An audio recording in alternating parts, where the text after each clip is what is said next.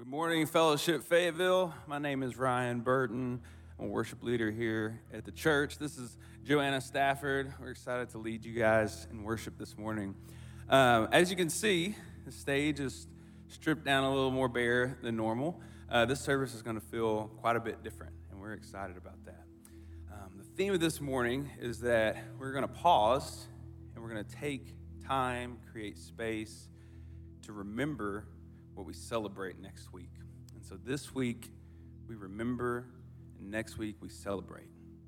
And Michael's going to come, and he's going to have a few different teachings throughout the morning. I'm going to start out continuing in our series of I Am and through the book of John. And so we're going to learn about the Good Shepherd, and then he's going to lead us through some teachings throughout the Holy Week as we prepare our hearts to reflect and to celebrate next week. But before we do that, I want to sing the song that we wrote for this series again called I Am. And so if you would, let's stand together. We're going to be seated a lot this morning, but for this first song, let's stand and let's sing out.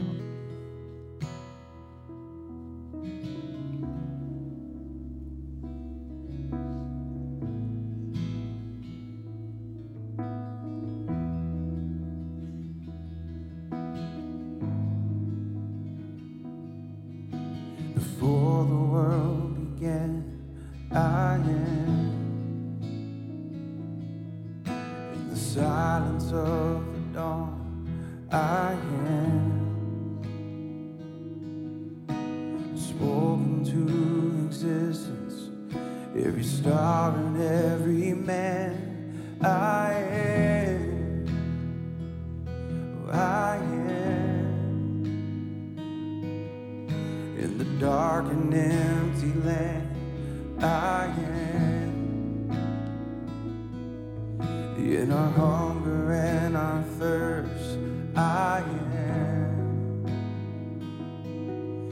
And as we wander in the wilderness and do not understand, I am. Oh, I am.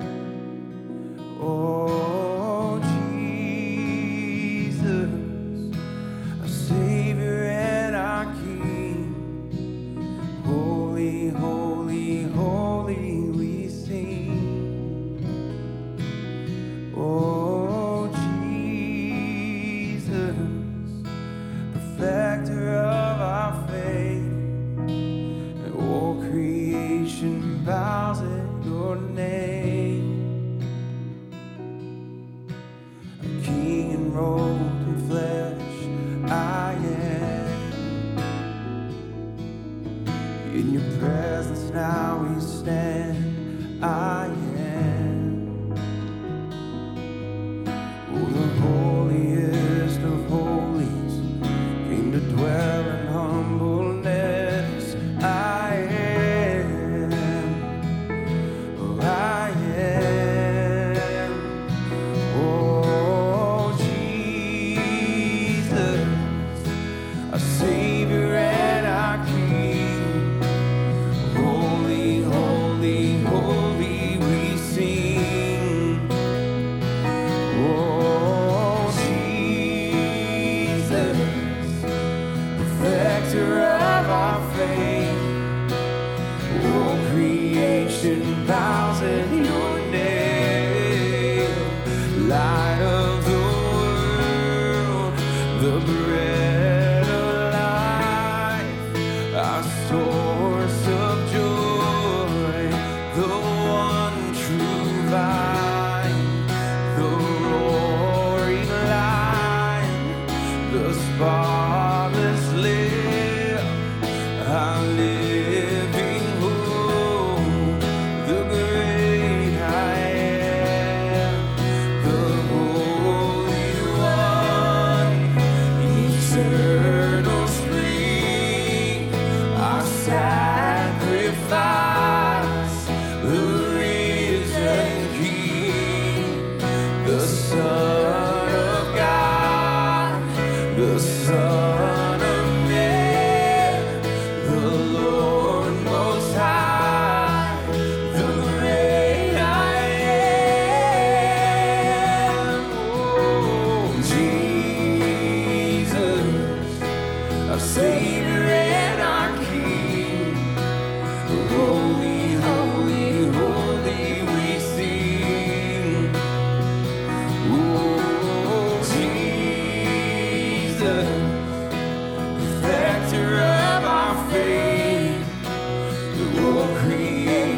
bows at your name. Sing this out, church. Oh, Jesus, our Savior and our King. Holy, holy, holy, we sing. Oh, Jesus, perfecter of our faith. Oh, creation bows at your name. At your name. God, it's to you and to you alone we bow and we bend the knee. God, as you teach us more about your grace, as we remember the death and resurrection, God, would you humble us? Let us feel your love more real than ever before. Thank you for your Son. It's in his name. Amen. You guys can have a seat. Good morning, Fellowship. Hey, my name's Michael. I serve on the community team here at Fellowship Fayetteville, and I got to tell y'all, I love this time of year. The days are getting a little longer. It's getting a little warmer some of the time. Things are getting greener. Things are starting to bloom, which I love. My allergies don't love, but the Lord's given us Claritin. That's keeping us alive. Between Ryan and I, we're keeping the allergy pill people in business, I think. I love springtime and I love Easter. Easter is one of my favorite holidays. I love gathering here to celebrate the resurrection of our King with y'all. I can't wait till next Sunday. I love the family time that we have around Easter. It's one of my favorite times of the year. And it's here. This coming up Sunday is Easter. That means today's Palm Sunday. So here we find ourselves on Palm Sunday, and we're in the 4th week of our study of the I am statements of Jesus. Jesus made these powerful I am statements. They're all recorded in the book of John in order to illustrate the fact that he is the great I am. That the covenant-keeping God of Israel, Yahweh, was made flesh and dwelled among his people in the person of Jesus Christ. And so we kicked this series off a few weeks ago. Clark taught us from John chapter 6, where Jesus said, I am the bread of life. And Clark told us that Jesus is the only bread that can truly satisfy.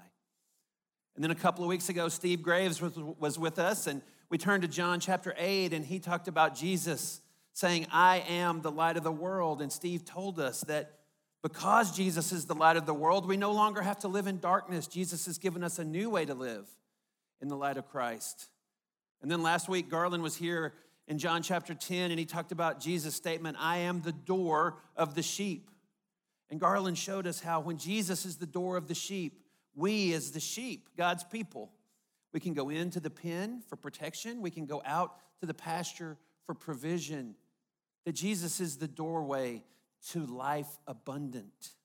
And this morning, we're going to pick it up right where we stopped last week, because this week's I am statement follows closely on the heels of Jesus saying, I am the door for the sheep. We're going to be in John chapter 10, and in verse 11, Jesus says, I am the good shepherd. The good shepherd lays down his life for his sheep. Now, we talked last week about how this idea of Israel as sheep who need a shepherd is a long-running theme through the whole Bible. Garland pointed us last week to Ezekiel chapter 34, where the religious leaders of Israel are rebuked by God for being bad shepherds. And in our passage today, 600 years after that was written, Jesus stands before the religious leaders and the people gathered there, and he makes a bold statement. I am not just a shepherd, the good shepherd.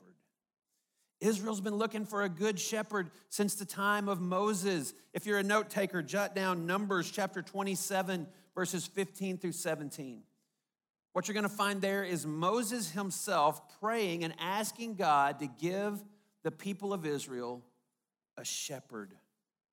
David, of course, Israel's prototype king and Jesus' ancestor, he was a shepherd. Israel's been desperately looking for a shepherd for 1,000 years, and now Jesus steps up and says, I am that shepherd. And look what he says the good shepherd does. He lays down his life for his sheep. So I'd like for us to just begin our time this morning by looking at the main parts of this extended metaphor that Jesus has going here in John chapter 10. He's going to talk about the hired hand, who's not the shepherd. And then he's going to talk about the sheep. And then he's going to talk about the role of the good shepherd. So first, the hired hand, that's in verse 12. Jesus says, the hired hand is not the shepherd and does not own the sheep. So when he sees the wolf coming, he abandons the sheep and runs away. Then the wolf attacks the flock and scatters it. The man runs away because he's a hired hand and cares nothing for the sheep. When things get difficult, the hired hand's not going to risk his life. He's going to run away because he cares about himself more than he cares about the sheep. And Jesus says the result is that the flock will be scattered. And we learned last week that a sheep on its own is very vulnerable. In contrast to the hired hand, Jesus is the good shepherd. He repeats that in verse 14. I am the good shepherd. And look what he says about the sheep. I know my sheep, and my sheep know me. A shepherd can walk up to a pen where multiple flocks of sheep are mingled, and the sheep will recognize the sound of his voice, the rhythm of his call to them, and they alone will come out and follow him. The other sheep will stay behind. Jesus says his sheep know him the same way he knows the Father. Man, what a remarkable statement. What a closeness and intimacy of relationship. And Jesus repeats again that he lays down his life for his sheep. And then in verse 16, he says, I have other sheep that are not of this sheep pen. I must bring them in also. They too will listen to my voice, and there shall be one flock and one shepherd. Now, who are these other sheep that Jesus is talking about? Sheep of another pen. It's you and me. Unless you happen to be of Jewish descent, unless you happen to be part of the nation of Israel, you're from the other pen, as am I. It's the Gentile pen. And Jesus says, I have sheep there too. And praise the Lord that he does. If you're a follower of Jesus and you're a Gentile, you were in that pen and you heard his voice and recognized it and followed him. And so now he says, there's one flock. It's made up of both Jews and Gentiles who heard his voice, and we are now united under the kingship of Christ. And then look at the things Jesus does for this new flock. These are all pulled directly from the passage. He says the good shepherd cares for his sheep. Jesus cares about what's going on in your life today. Forget this idea of a distant God who can't be bothered with the trifling affairs of planet Earth. Jesus cares about what's going on with you. The good shepherd protects his sheep. When the wolf comes in your life, whatever that wolf is, remember that the good shepherd, Jesus, is there to protect you. When something frightening comes into your life, remember, ultimately the good shepherd will rescue you, even if that means taking you to be with him. The passage tells us the good shepherd gathers his sheep. That means we're never alone. Not only do we always have the good shepherd, we have each other.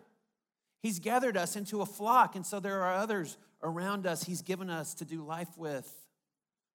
And then maybe best of all, he knows his sheep. He knows you and me as well as he knows his own Father, he says. That means he knows all our flaws.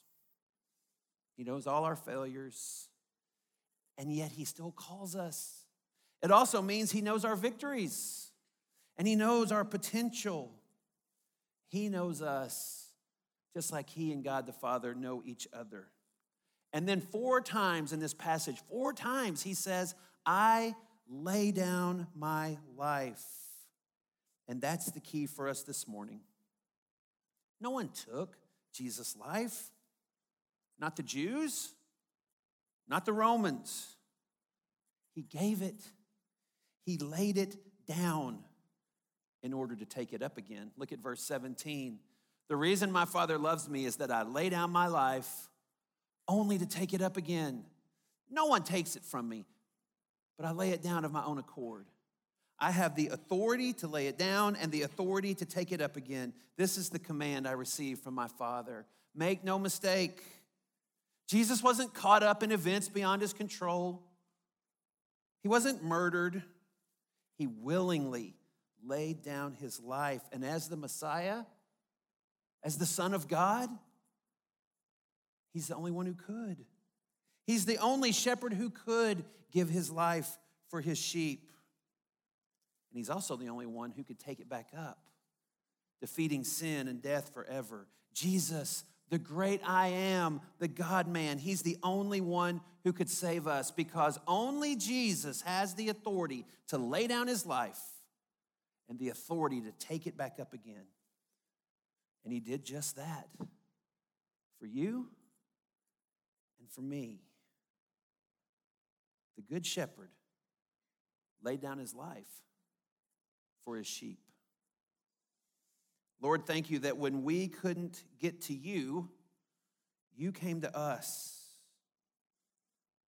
Lord, we know that we all, like sheep, have gone astray. And so, Lord, this morning, help us worship in spirit and in truth. Help us remember. Help us remember the Good Shepherd who loves us, who knows us intimately, who protects us. Lord, help us remember the Good Shepherd who laid down his life for his sheep.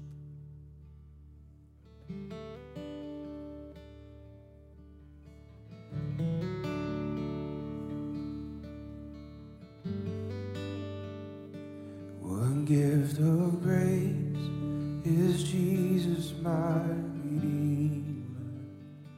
There is no more for heaven now to give. He is my joy, my righteousness and freedom, my steadfast love, my deep and boundless peace. To this I hope, my hope is only Jesus. For my life is wholly bound to his. And oh, how strange and divine, I can sing, all is mine, yet not I, but through Christ in me.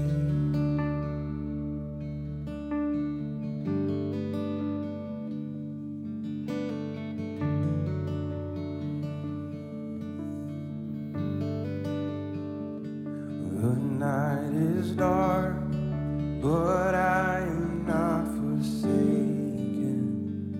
For by my side, the Savior, he will stay. I labor on in weakness and rejoicing. For in my need, his power is displayed. To this I hope, my shepherd will defend me. Through the deepest valley he will lead.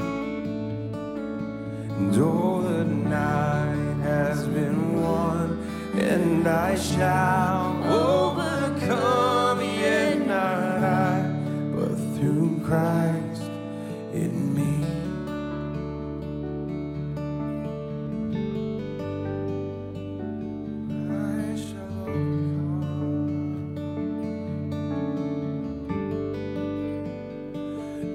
Fate I dread, I know I am forgiven. The future sure, the price it has been paid. For Jesus bled and suffered for my part, and he was raised to overthrow the grave. To this I hope, my sin has been defeated. Jesus now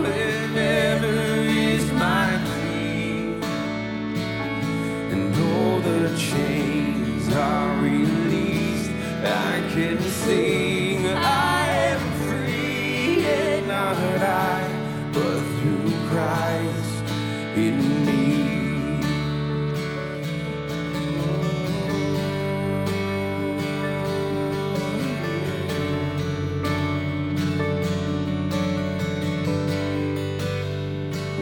With every breath, I long to follow Jesus, for he has said that he will bring me home. And day by day, I know he will renew me until I stand with joy before the throne. To this I go, my hope is only Jesus, and all the glory evermore to him. When the race is complete, still my lips shall repeat, yet not I, but through Christ in me. To this I hope, my hope is only Jesus, and all the glory evermore to him. When the race is complete, still my lips shall repeat, yet not I, but through Christ in me. And when the race is complete, still my lips shall repeat, yet not I, but through Christ in me. Yet not I, but through Christ in me. Yet not I, but through Christ in me.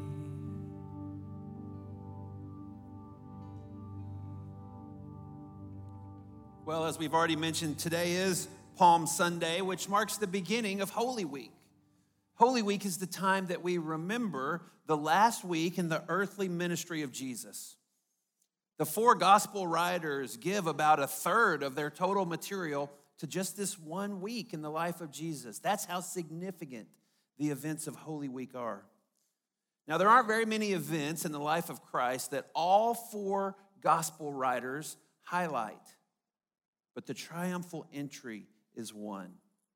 The day of Jesus' entry into Jerusalem as he prepared for the Passover.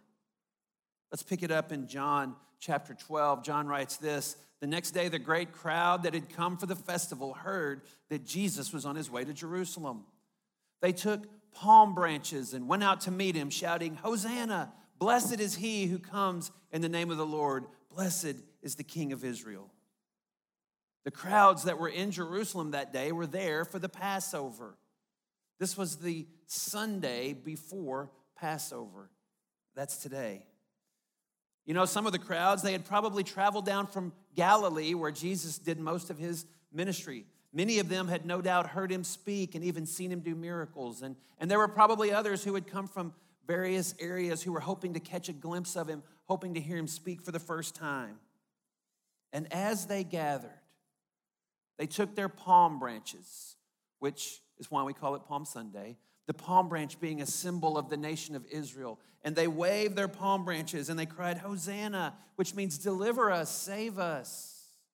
Blessed is he who comes in the name of the Lord. It's from Psalm 118. It's a reference to the Messiah. And then they add, blessed is the King of Israel. These people knew that the true King, Jesus, was coming into his city, Jerusalem. He was fulfilling scores of prophecies that had been written hundreds of years earlier that described this day in great detail, right down to the exact date. But none of them, even as they praised Jesus rightly as the true King, could have known that the Good Shepherd was about to lay down his life for his sheep. None of them could have anticipated that the enthronement of this king would come through death on a cross. That was Sunday. He spent the night in nearby Bethany, and then on Monday, he returned to Jerusalem, and he went to the temple. Now, I want you to think about this for a second. Every time Jesus goes to the temple, that's the presence of God entering the temple. As far as the biblical record is concerned, God withdrew his presence from the temple in Ezekiel chapter 10. That's about 600 years before Jesus.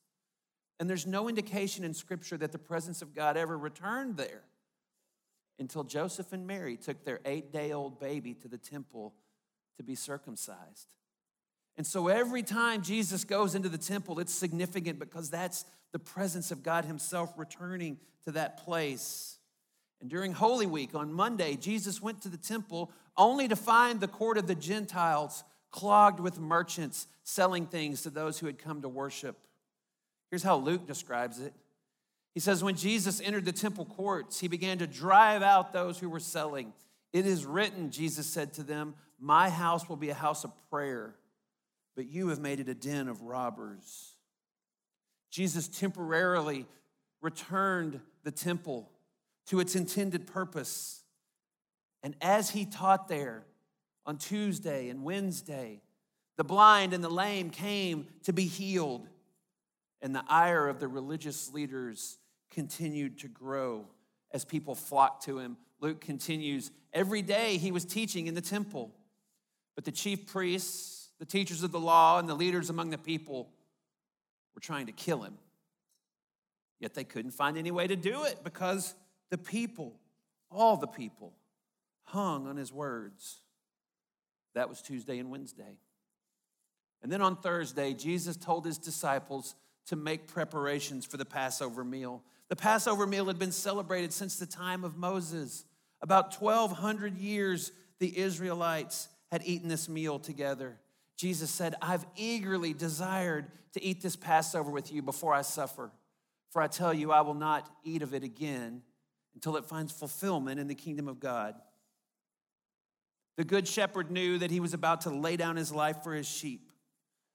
And at that Passover meal, we call it the Lord's Supper, Jesus took those elements of bread and wine that they had been using for generations to remember how God redeemed them out of slavery in Israel, and he showed them how those elements had always been pointing to him all along.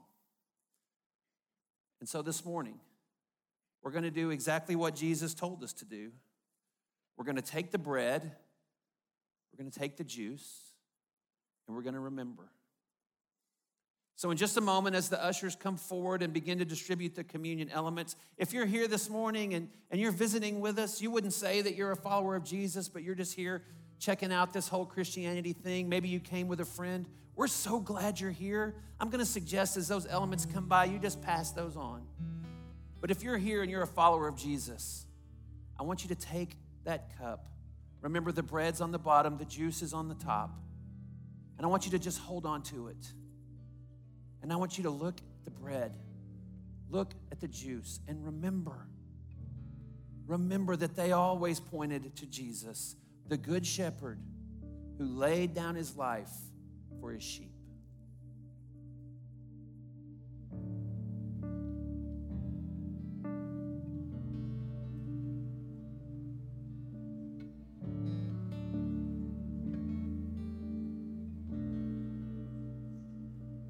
Will your grace run out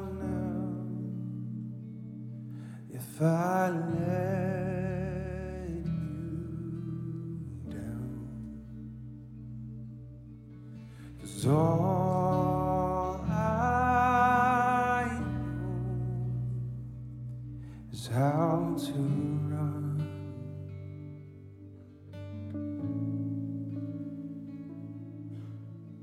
'Cause I am a sinner, it's not one thing, it's another.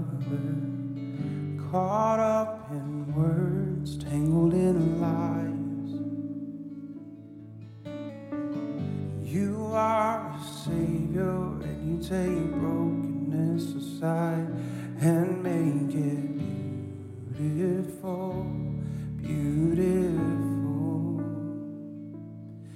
Will you call me child when I tell you right? 'Cause all I know is how to cry.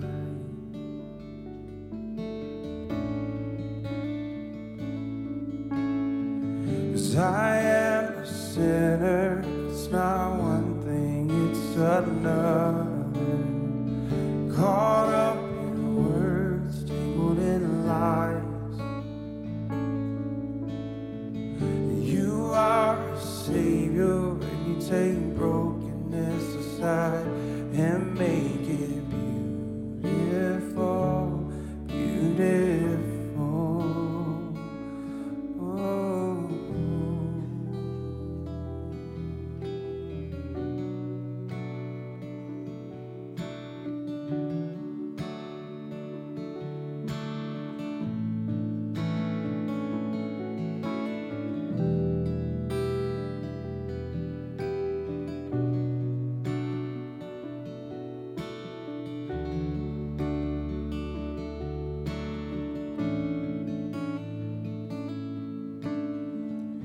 You make it beautiful. You make it beautiful.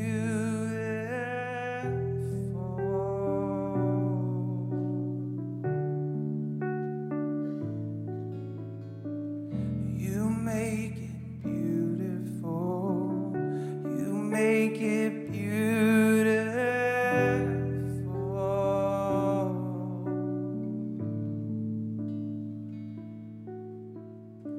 'Cause I am a sinner. It's not one thing, it's another. Caught up in words, tangled in lies. You are a savior, and you take brokenness aside and make it beautiful, beautiful. You make it beautiful, beautiful. Take these hands, lift them up, for I have not the strength to praise you near enough. See, I have nothing. I have nothing without you. Take my voice and pour it out. Let it sing the songs of mercy I have found. For I have nothing. I have nothing without you.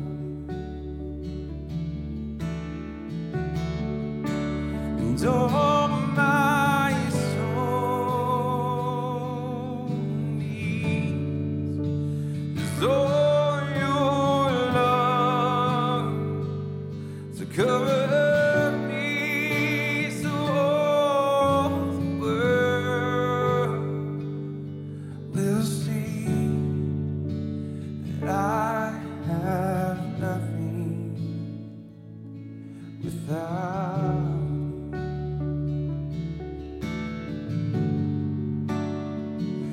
Take my body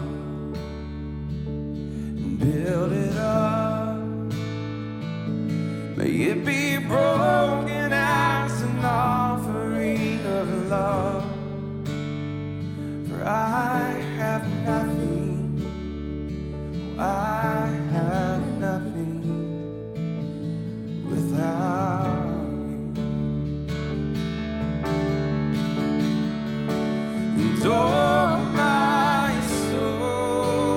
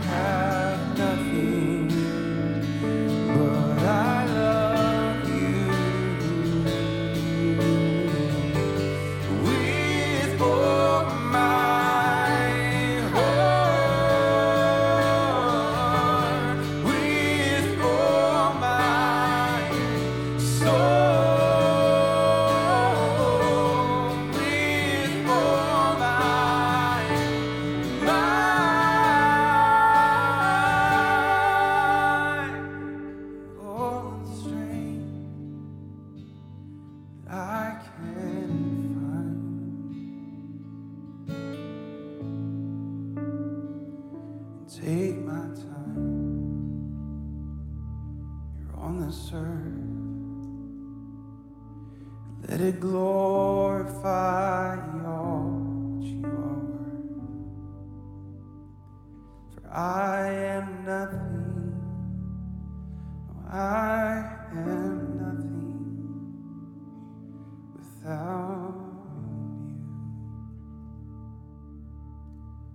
Proverbs 28:13 says this: whoever conceals their sins does not prosper, but the one who confesses and renounces them finds mercy. So church, let's make it a practice to confess our sins and ask for forgiveness. So where you're seated right now, let's take about 60 seconds or so, and let's just pray. Let's come before the Lord. Let's confess our sins. Let's ask him for forgiveness this morning.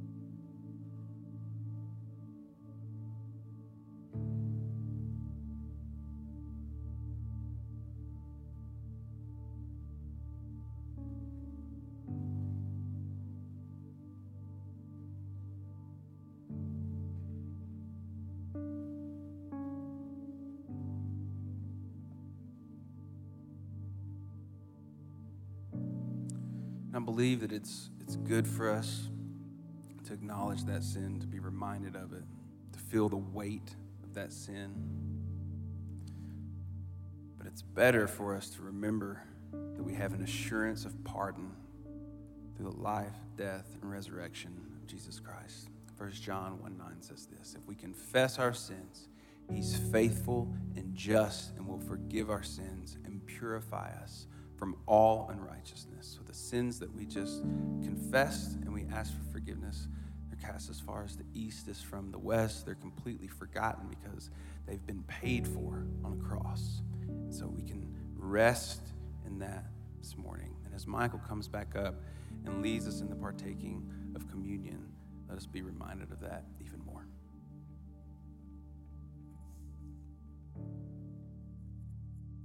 On the night that he was betrayed, Jesus took the bread, and after giving thanks, he broke it and said, "This is my body for you. Do this in remembrance of me."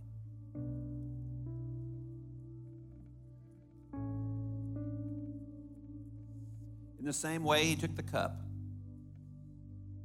He said, "This cup is the new covenant in my blood. Do this as often as you drink it in remembrance of me."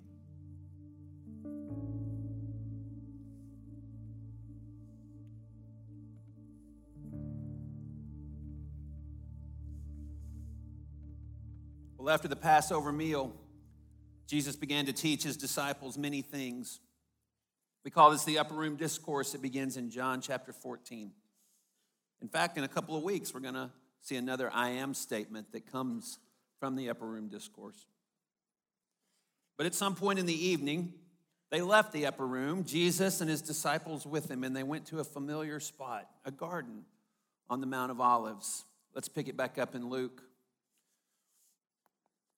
Jesus went out, as usual, to the Mount of Olives, and his disciples followed him. On reaching the place, he said to them, "Pray that you will not fall into temptation." He withdrew about a stone's throw beyond them, knelt down, and prayed, "Father, if you are willing, take this cup from me. Yet not my will, but yours be done." The cup Jesus refers to there is the cup of God's wrath. Jesus knew what lay before him, and he agonized in prayer in that garden.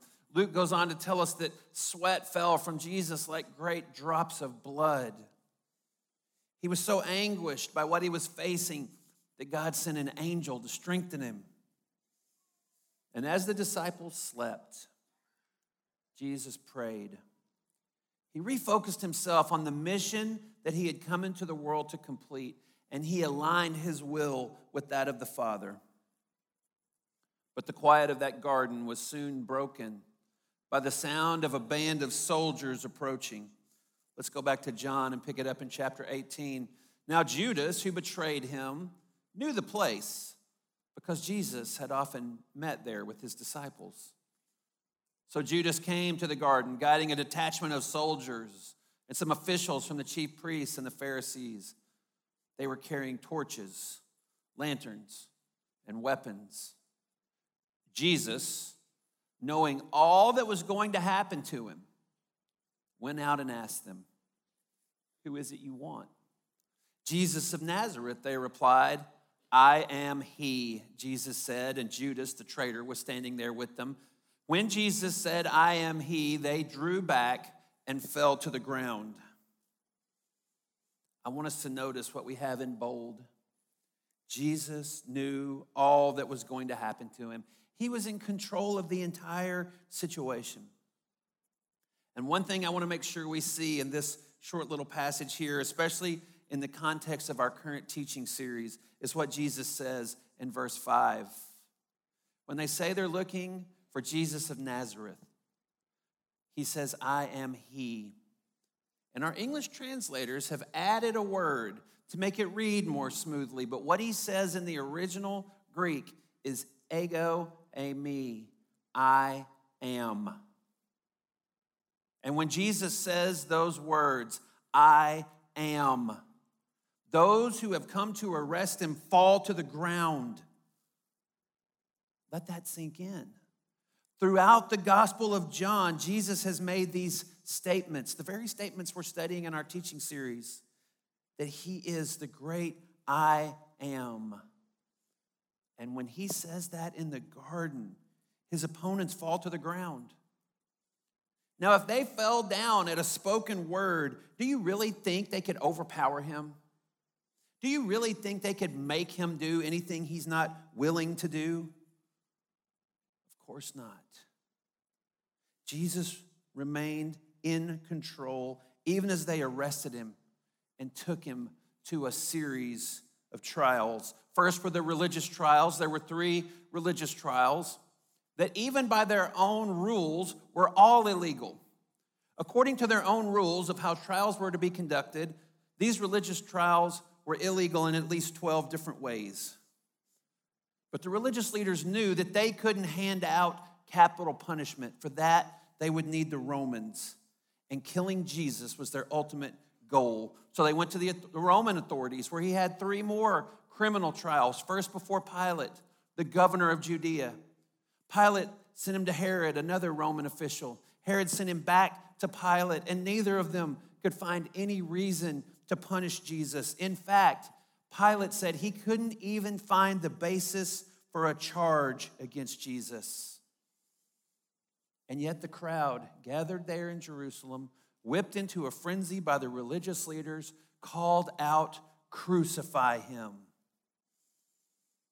The good shepherd was about to lay down his life for his sheep.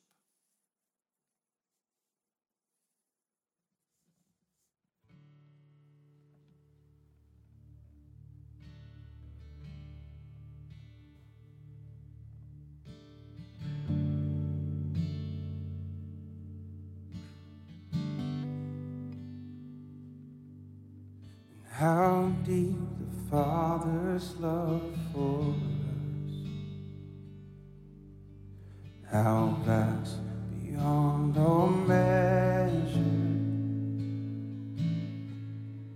that he should give his only Son to make a wretch his treasure. And how great the pain of searing loss. The Father turns his face away There's wounds which mar the chosen one, bring many sons to glory.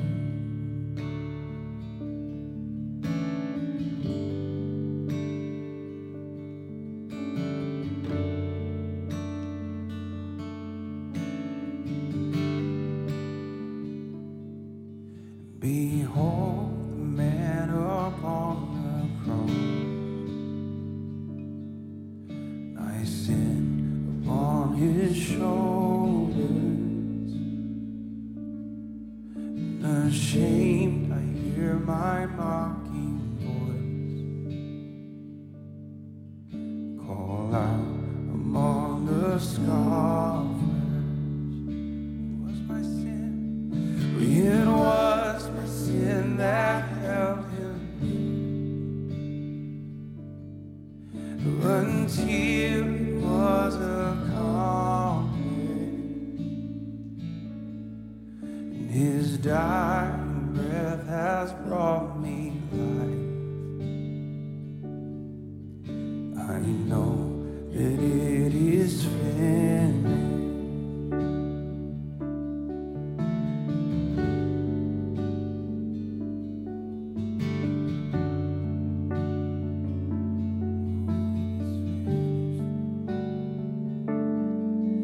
I will not boast in anything, no gifts, no power, no wisdom, but I will boast in Jesus Christ, in his death and resurrection. Why should I gain? Why should I gain from his reward? Why can't I give an answer? But this I know with all my heart, his wounds have paid my ransom. Why should I gain from his reward? Why can't I give an answer? But this I know with all my heart, his wounds have paid my ransom. Yes, this I know with all my heart, his wounds have paid my ransom.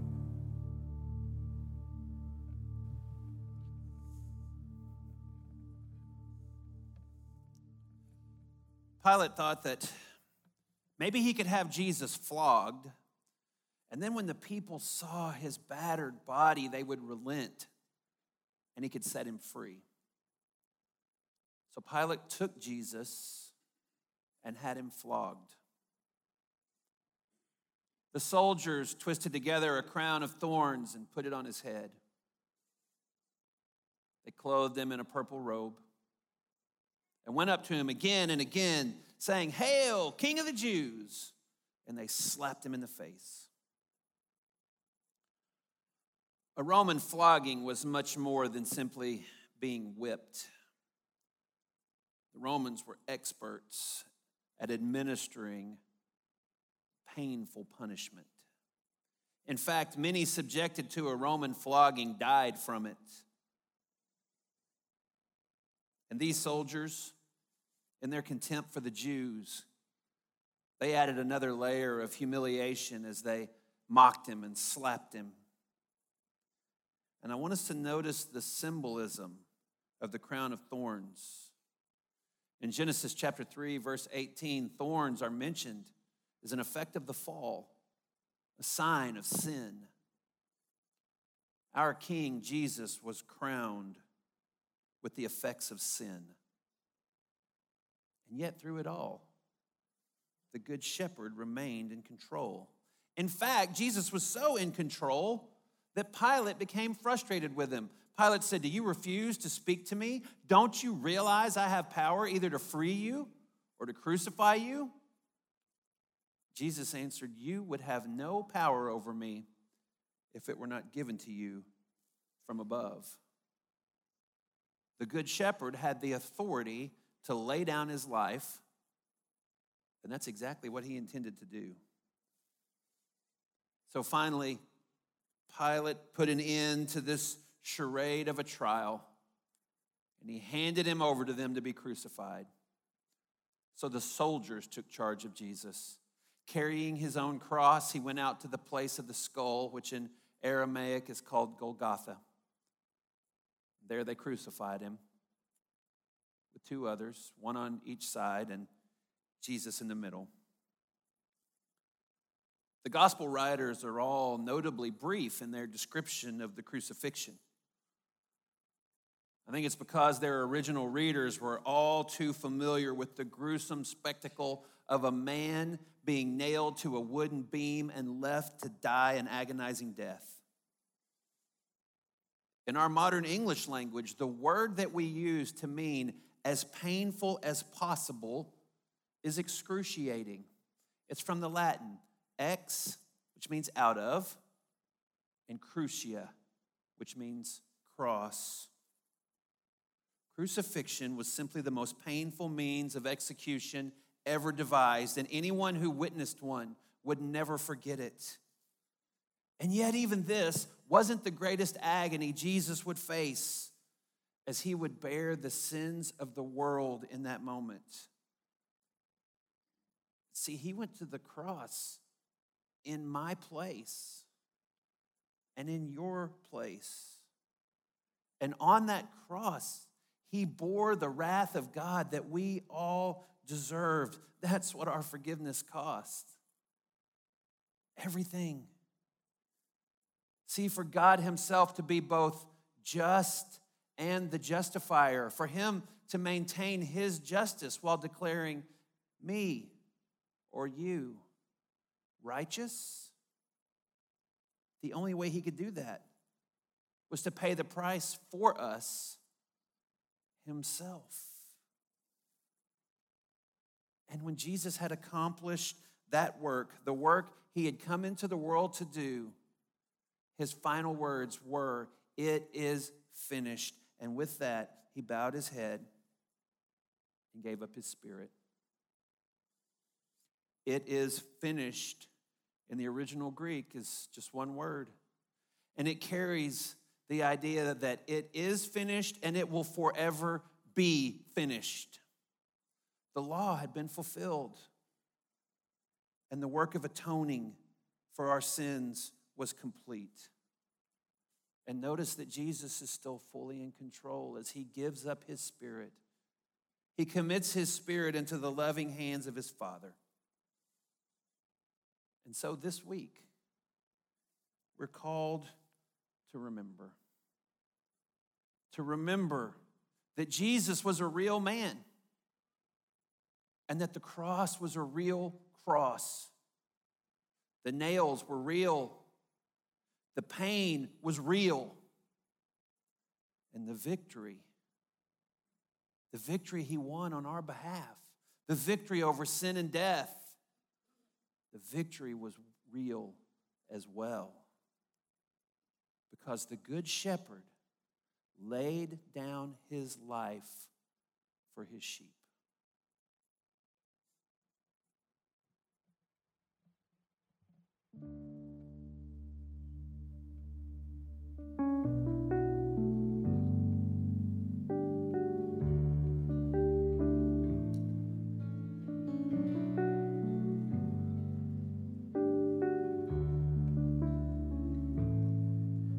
Come, God, I come, return to the Lord, the one who's broken, the one who's torn me apart.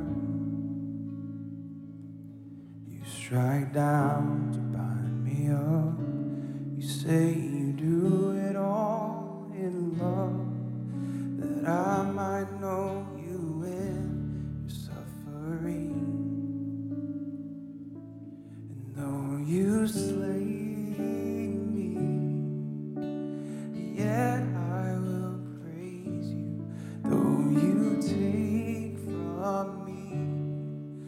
I bless your name, though you ruin me. Still I will worship, sing a song to the one who's all I need.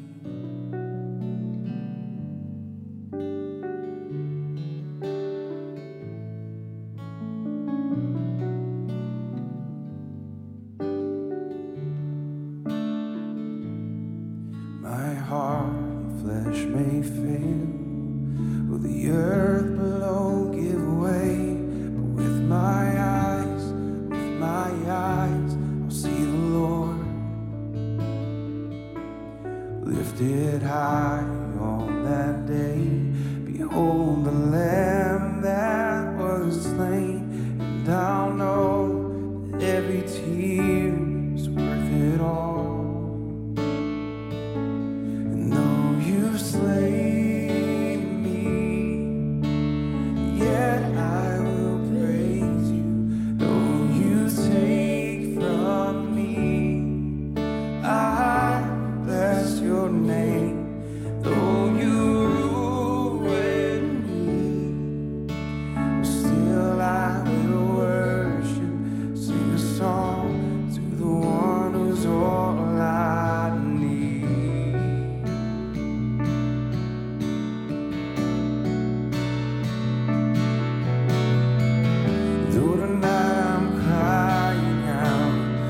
This cup pass from me now. You're still more than I need. You're enough for me. You're enough for me. Though you slay, yet I will praise you. You take from me, I bless your name. Though you ruin me, still I will worship, sing a song to the one who's all I need. Though you slay, yet I will praise you. Though you take from me, I bless your name. Though you ruin me, still I will worship, sing a song to the one who's all I need. Oh, sing a song to the one who's all sing a song to the one who's all I need. And all glory be to Christ our King. All